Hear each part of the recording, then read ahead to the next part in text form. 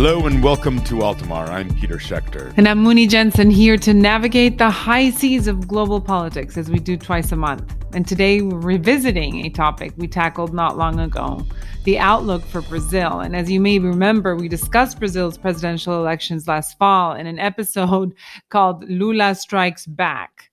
So I think we missed the mark there a little bit. And since then, and after Lula... what a name, huh? Like, what were we thinking?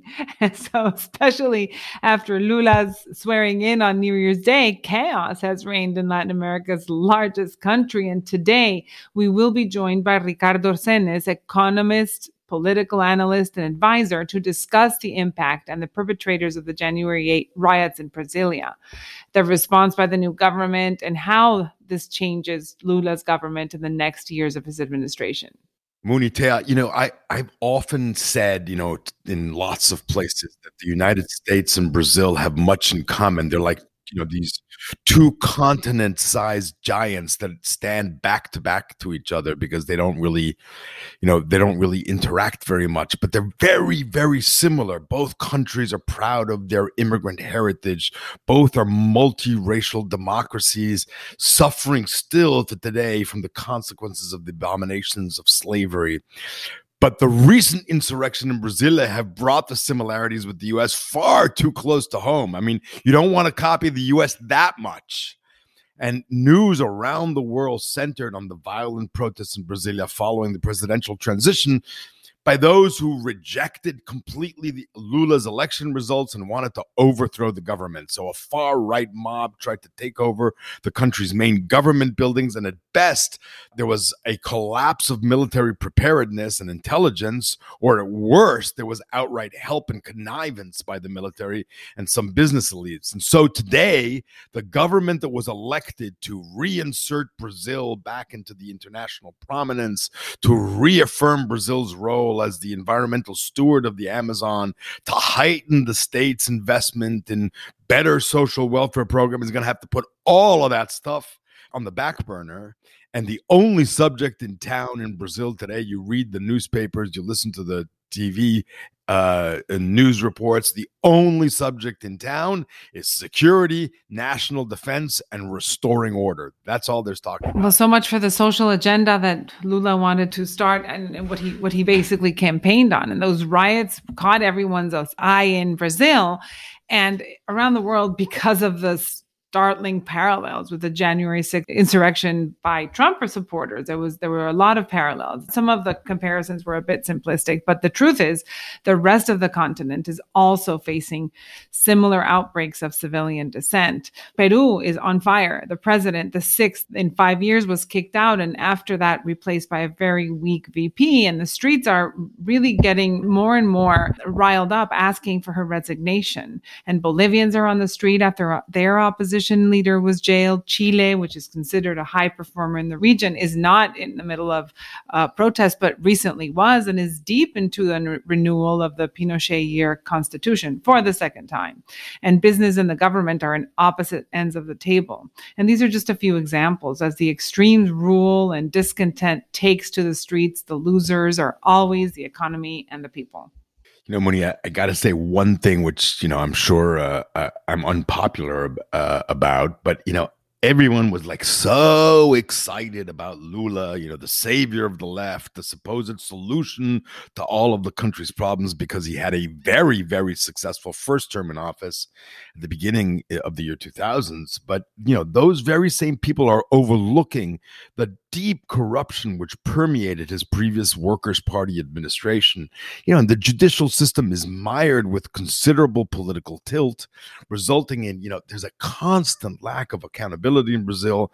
I'm not defending the protests at all. And least of all, I'm certainly not defending Bolsonaro, who's a despicable guy. But there seems to be no learning curve in Brazilian politics, which offered Brazilians a choice between a nutty right-wing populist like Bolsonaro and the former president convicted of corruption. I don't know. What do you think, Thea? Hi, I'm Thea Ivanovic, and this is Thea's Take, where we take a look at youth and social justice issues. And both of these youth and social justice issues are very relevant for today's episode, where far-right insurrectionists managed to use social media to gather and unite, to vandalize major government buildings, setting fires and stealing weapons in the most significant assault on Brazil's democratic institutions since a military coup in 1964. So on TikTok, researchers found out that 5 out of 8 of the top search results for the keywords ballots were for terms such as rigged ballots and ballots being manipulated. That's a quote there. So for years, Brazil has been going through a process of radicalizing people to extremist views, and that's mostly happening online. So researchers in Brazil said that Twitter in particular is a place to watch because it is heavily used by a circle of right-wing influencers, Bolsonaro allies, who continue to promote election fraud narratives. And several influencers have had their accounts banned in Brazil, and then now they've moved to the United States. So while Twitter was the meeting space for this far-right mob, guess what was happening actually at the Twitter headquarters in Brazil?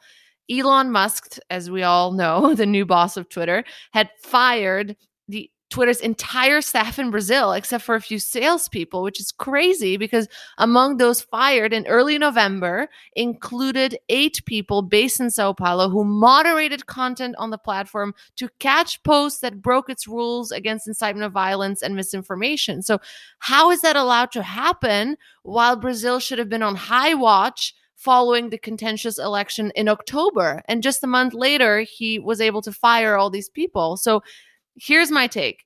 I ask myself this question a lot as these social media platforms such as Twitter, Facebook, TikTok, Instagram have established an overwhelming power to influence people's views, sway governments, and create undeniable change to culture and society. Why isn't more being done to govern them? I know I'm not the only one asking this question, but we need to keep asking it because something needs to be done about it.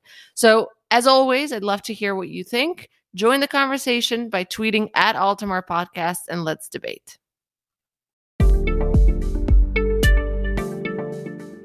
It's true, Taya, that technology has made it easier to convene, easier to multiply messages, and it has also festered and fostered dangerous fake news that creates distortions and furthers extremism. And it's time that companies begin to pay a price. So let's bring in our guest, Ricardo Senes, in Brazil. Ricardo's a São Paulo native. Ricardo's one of the smartest voices in Brazil. He advises on projects related to South American integration, energy and infrastructure, regulation, the aerospace and defense industry, international trade, politics and economic developments in Brazil and throughout Latin America. He's an editorial member of multiple magazines and journals and policy associations. He's a non-resident fellow at the Atlantic Council in Washington, D.C. and has conducted research for the Woodrow Wilson Institute and UC San Diego and many others. He's also a dear friend.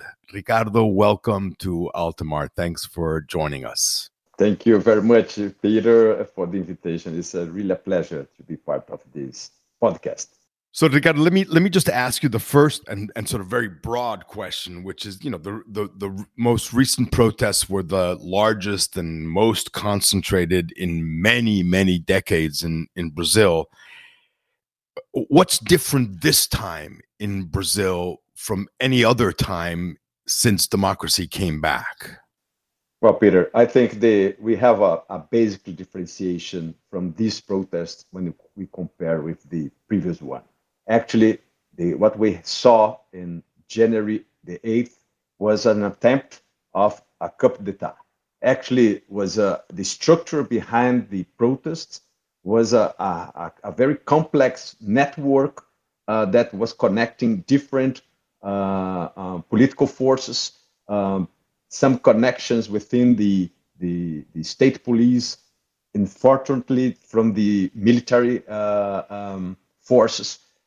In the end, I think the result was that we really had in this recent protest the most strongest attempt against the institutions, democratic institutions in Brazil. I think this was the differentiation. There's a a lot of speculation about why the security forces did not react and did not arrest protesters. And there's some people who say it was a breakdown of intelligence and organization. There's other people say that it was collaboration and connivance with the protesters. What was it? And was it throughout the military and the police? Was it just some parts of the police? What happened to allow this to occur? I think it was a combination of different factors related to that element. That means what happened with the forces that should be fighting against this coup d'etat, or at least the attempt of a coup d'etat. Basically, we have part of the problem was a clear collaboration from different institutions. So, for instance, the Secretary of Security from Brasilia, the Federal District of Brasilia, he wasn't there during this protest, and he was basically trying not to engage. Actually, he did not engage his force against the protesters. Other elements in the military force, they was collaborating in different ways with these protests. Other units of the state police or units from the army force, basically, I think they have not exactly a collaboration, but was completely incompetence. They fail to raise enough information, and they fail to organize a strong response for the threats. So I think we have different situations. I think this was exactly why the attempt against the democracy didn't work. Because if we had a little better degree of coordination among all this force, probably the results of this event would be different. So I guess the big question is the one I'm going to ask now, and I'm going to ask lots of questions, but it all sums up to like, is this over? Are we done? Are the dangers to Brazilian democracy past? Is the Lula government out of danger? What happens now? I mean, you understand where I'm going. Like, it is, we had this in America. It occurred, but 1 week later, we were all angry, we were all incensed, but we had the feeling it was over. Is that the feeling that you have in Brazil today? No, not at all, Peter. I think this is not over. I think we still have room for another attempt against democracy like this one, or even worse than what we had. Actually, we still have a strong public opinion against the establishment in general. I'm talking about 40% of the Brazilian public opinion have some kind of restrictions against the democracy in Brazil, or the establishment in general. We still have a strong political force in different areas of the Brazilian society that do not accept the presidential electoral results. So this is important. They are not questioning all the election process. They are questioning specifically the election for presidency. It's a paradox, of course, but they have in the center of the protest is against the presidential electoral results. We still have threats from, for instance, the truck drivers. We still may have a major strike from the truck drivers. We still have a daily attacks against the grid, electrical grid in Brazil. Today was the seventh tower of electricity in Brazil that was destroyed. We still have, for sure, lack of security in different critical infrastructure assets in Brazil. We just saw last week an attempt against a refinery in Brazil, in the countryside of São Paulo. So we still have room for other events. I think these events will not happen in 2 months or 1 or 2 months. Probably they will wait for another political crisis or some kind of scandal or whatever that could be a new event that will raise against again this kind of movement, combining some strategic strikes with some attacks, with a strong movement, protesters in the street, etc. This may occur again in the future. I just want to. It's so interesting, the parallels. I've always said that there's lots of parallels between the United States and Brazil. This is, of course, a parallel that we don't want Brazil to have. But after what happened in the protests 2 years ago here in Washington, we all thought that that the United States was continued to be rife with election deniers, and there are, of course, many election deniers. But in this last election, only 2 years later, we saw how election deniers across the United States were defeated. People have enough of this. There's a sense that we don't want to talk about the past. They may still think the election was wrong, but they want to move on. Do you think that will happen in Brazil? Will people's opinions evolve, or will this continue to fester?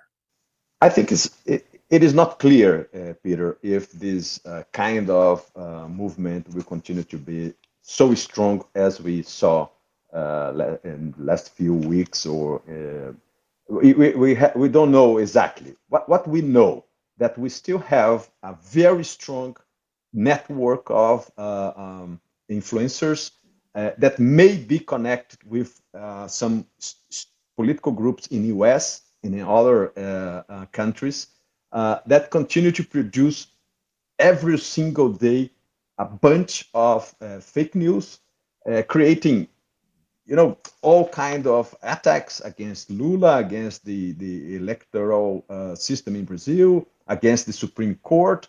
So this kind of trend, I think, is clear that will continue to be in place in Brazil. I think Bolsonaro himself is not the lead, the most important leader of all these events. Actually, he's a kind of a guy who creates the narrative, that he creates all the I think the tensions in the narrative, in the public opinion, etc. He is an important guy who represents all of that, but he's not the coordinator. He's not the one who really manage all these groups or all these attacks. Actually, right now we have different groups with different leaders that may create their own strategies against democracy. So it's not clear right now how these people will behave in the future. It is clear that there is no a single coordination behind them. Sometimes they manage to put together 3 or 4 different groups. Sometimes they try to do by themselves and did not succeed in that. But we don't know, Peter, if what may happen in the future. The elements that we saw 2 weeks ago in Brasilia, basically doing all these attacks against the Supreme Court, against the Congress, against the presidential palace, they continue to be here in the country. But we don't know how coordinated they will be in the future. Well, Ricardo, as you kind of paint the picture of what's happening and what happened and the way this protest has moved, frankly, like many movements, in that it doesn't have a central leader. So you have stated that Bolsonaro is not necessarily the leader, but this all happened because he lost, or because he didn't win and didn't take power. So there's definitely a role, and it was very shocking to see him in a hospital bed in Orlando in the earlier days, and it's also hard to think that he has nothing to do with it. So, do you feel that he remains incredibly powerful as a figure and has a lot of followers, and those followers are on the street? What is the role of Bolsonaro if he's not the organizer? Well, Muni, you're right. He continues to be the most important leader of this movement. The point is, he's not organic. He's not part of a very strong organization national-wide with a clear strategy. He basically, I define Bolsonaro as a leader of a kind of a very generic movement. He doesn't have a clear agenda or a clear political strategy. He's basically a guy who organized, I think, mostly the narrative, and he represents. He's a kind of catalyzer of this process. But we are talking about different groups in different institutions with different agendas that are combining, or at least are collaborating with him in sometimes. For instance, we have this non-democratic leadership within the armed forces. We had that before Bolsonaro's presidency. This is part of the the Brazilian political system constituency. We also have a very extremist group within the evangelic movement in Brazil, and they are part of the Brazilian society even before Bolsonaro presidency. What Bolsonaro did was catalyze, I think, all of these movements that are there. Of course, we have a sense in the Brazilian society, and I think it's similar in other countries in Latin America, dissatisfaction. We have a very bad mood in the country, in society. We have this long-term economic crisis. We have some concrete and materials elements behind this, this very bad mood situation. But Bolsonaro himself is not the strategic leader. He's I think, the leader of the narrative. So what is the role of the judiciary? Some right-of-center Brazilians are complaining that the judiciary has also been compromised, that it's full of leftist sympathies and has been a catalyst for impunity. Well, I think the judiciary may be part of the problem. Again, it's not a problem strictly related to this election. We have these. We have in Brazil what we call the judiciary activism. That means the judiciary are pushing agendas. They are actually make decisions even against other powers. For instance, some decision that the Supreme Court did in the last few years was basically the decision that should be made by the Congress. But we have this situation since before the Bolsonaro's presidency.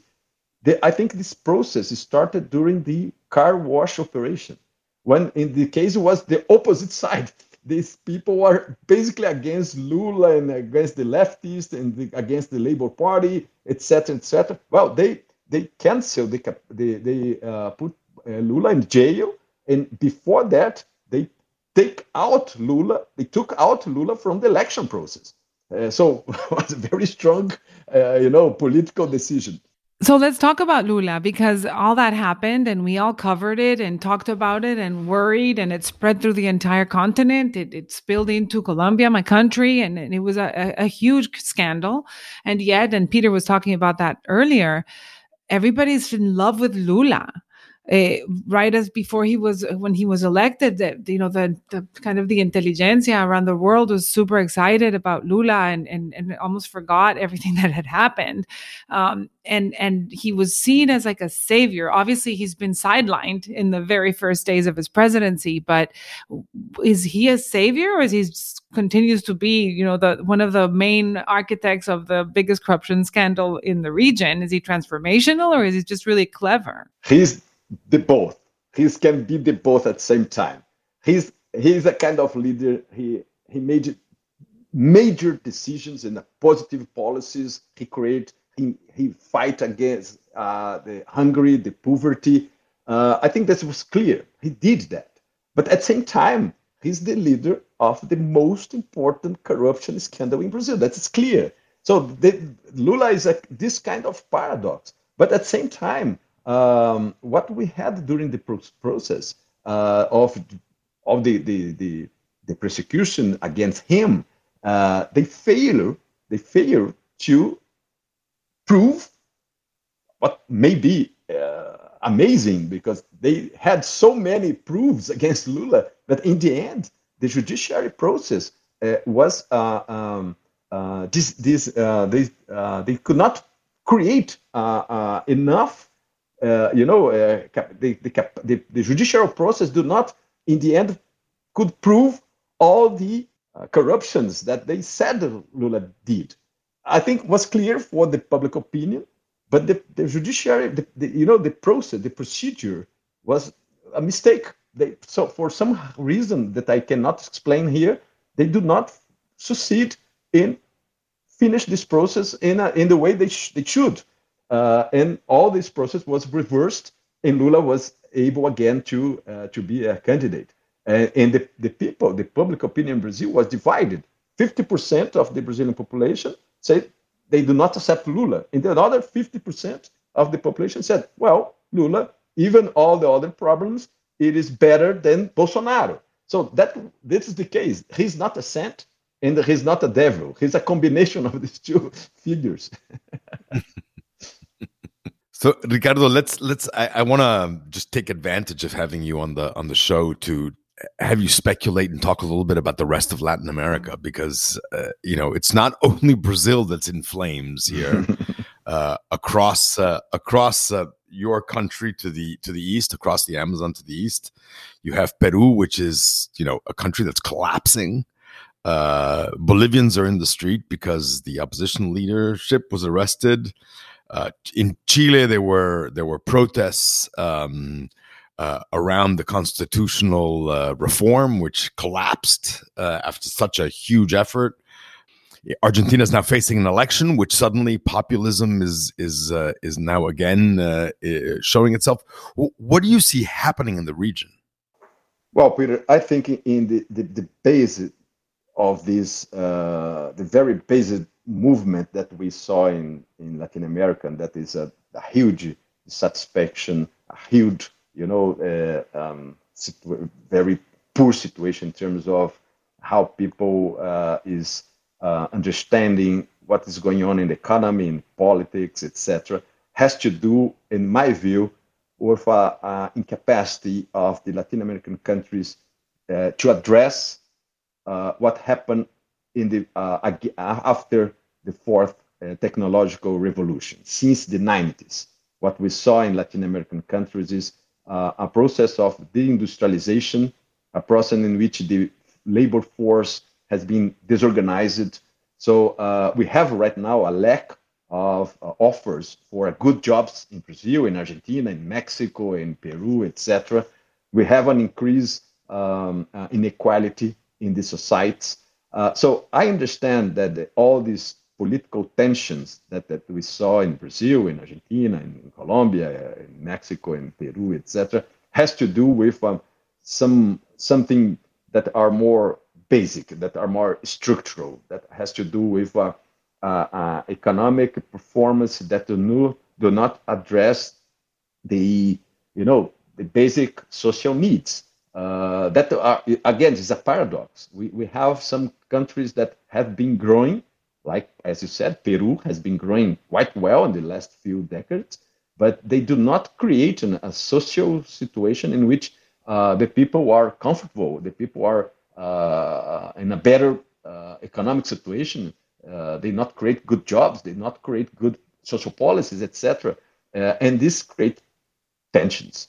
And I think Brazil is part of this game, probably in a more dramatic way, because I think the industrialization process in Brazil is deeper than we had in other countries. Why? Because Brazil was more industrialized than the others. So when we take some regions in Brazil, including here in São Paulo or Rio de Janeiro, etc., it's major cities in which the capacity of creating value are not there. So if you take Rio de Janeiro, for instance, it's the worst case in the Brazilian Federation in terms of economic development. That means a political, economic center, economic pole that we had in Rio de Janeiro 30, 40 years ago was destroyed. And part of the crisis that we saw in Brazil has to do with the crisis in Rio de Janeiro. The same happened in some areas of São Paulo. And that's why I understand Bolsonaro comes from this area and this situation. Bolsonaro represents a part of the Brazilian society and Brazilian economy that are suffering in the last 30 years. This construction, a kind of lack of formality, a lack of good social policy. That's why they accept so well, for instance, all the militia. For these people behind Bolsonaro, the militia phenomena is not a problem. It's a day-by-day situation. That's it. And I think they represent a part of the Brazilian society that has been feeling and living in a failure in terms of economic development and social organization. And that's why I think the similar situation we can compare with the other countries in Latin America.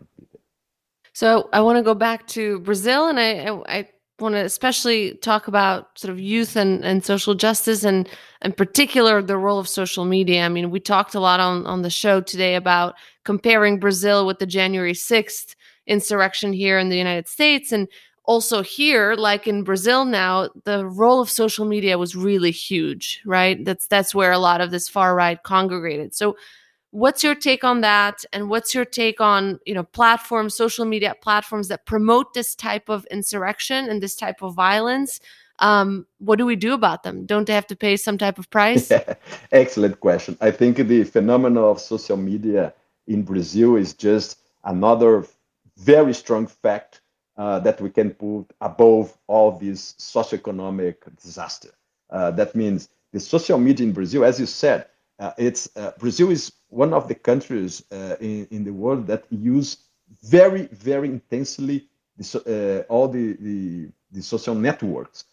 If you take Facebook, if you take Twitter, all these social media, Brazil is in the top 3 or top 5 in the world. That means they are part of this narrative dispute that we have in Brazil that, as I said, at least from my point of view, are based in this social and economic disorganization that we has been experiencing in the country, but they are part of the narrative dispute. And I would say that the far right movement in Brazil has been much better in using the social media than the centrists, the moderates, the leftists, etc. So actually, if you take the numbers about related to the social media in Brazil, the far right groups, they are twice stronger than the other political forces. So I think you are right. They are part of the phenomena that has been seen in Brazil, and this attempt against the democracy has to do with the way of social media in Brazil has been operating. Just a final question, Ricardo. It's an easy one, of course. What is your prediction for the kind of political outlook of the Lula government and also the economy? Well, there you go. Well, I'm not very optimist. I think we will continue to have a situation in which Lula has probably will be able to create a strict governability in terms of institutional dynamic. That means Lula will manage to arrange a coalition in the Congress that will support his administration. So I don't think that we have a crisis in terms of institutional governability. So I think Lula will be able to implement some measures, for instance, a tax reform, some social policies related to housing, fight against Hungary, increase the Bolsa Familia and all this process. I think he will not face problem on that. But at the same time, I think Lula will, in the next 4 years, will every single day need to pay attention on the opposition in the society. I think these problems that we saw recently will not finish, will not stop. Lula will need to combine a kind of a traditional or normal administration with this permanent fight against a very strong and violent opposition in Brazil. I think, unfortunately, this will affect the capacity of Brazil to recover the economic development in the next few years. Probably the international economy will again affect in a negative way the Brazilian economy performance. But that's why I think if Lula, during the next 4 years, manage at least to put the Brazilian society in the Brazilian economy more close to what we could think as a normal way of operation or a normal way of living, I think would be a success. I'm not expecting that Lula will put the economy to grow 5% per year, and the poverty in Brazil will be reduced dramatically. We are not expecting any major strong change. I think if being back to normality will be a major success for Lula. Can I ask a follow-up? I'm sorry that I know Mooney promised that it would be the last, but how will all of this affect Lula's promise to be a environmental steward of the Amazon and where does that go? Lula is not a guy who has been taking the environment agenda as a central piece of his administration. I think Lula, he's a traditional guy. In some issues, he's a conservative, including in terms of environment issues. But I think differently from the first Lula mandate or first Lula administration and its second, this third one, I think the issue of environment right now, it's a pragmatic and positive, a potentially positive issue for Lula. And that's why I think Lula will take this agenda, because he understands clearly that we have it's a kind of low-hanging fruit for Brazil. We can not for just in terms of image, international image or international presence in forums, etc., but in concrete sense, and for instance, in attracting investments or attractive funds for this policy. So I think for this reason, more than be a guy who really believes that the environment agenda is this central axis for the Brazilian economic development, I think Lula will address this agenda. I think Lula will open space, open room for the leaders like Marina Silva and others to act in a positive way in terms of environmental agenda, especially related to new energies. The renewable energy, I think, would be within the environmental agenda one of the central pieces, exactly because the new energies, the renewable energy, combine environment with economic development, and that's why that Lula understand. Ricardo Senes, muito obrigado. Thank you very much for joining us. Prazer, Peter. Thank you very much for the invitation and for this conversation. Okay, Peter, three things kind of struck me in this conversation. One is, so Bolsonaro has a very small role. I doubt it. I really believe that, he was the trigger. Maybe he's not the great leader of the movement, but he definitely has a role. The other thing is Peter's small rant about Lula, and it's true. When he won, why was everybody so excited? That's a question that I don't think we can answer. And then the issue of social media, and I do think that there's a whole larger conversation, maybe an entire episode that we can really sit here and discuss the role of social media and the accountability of those companies that really spread all of this fake news. I don't think Ricardo was saying that he has no role. I think what Ricardo was saying is that he doesn't have a vertical party. I mean, he doesn't have a representative of the Bolsonaro party in every corner of the country, in every city, in every town. He doesn't have. He's not surrounded by staff that has implementations of the aide de camp sends it to the campaign manager, sends it to the people on the ground. He leads with this rhetoric and these sort of this protest, constant protest, and speaking of Bolsonaro and speaking of like spreading the blame, Thea rightly pointed out the social media, but this guy's sitting in the United States.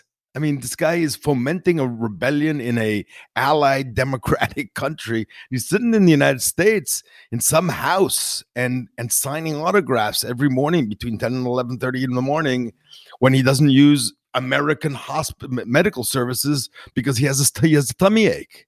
And why is he here? And why doesn't he get politely asked to leave?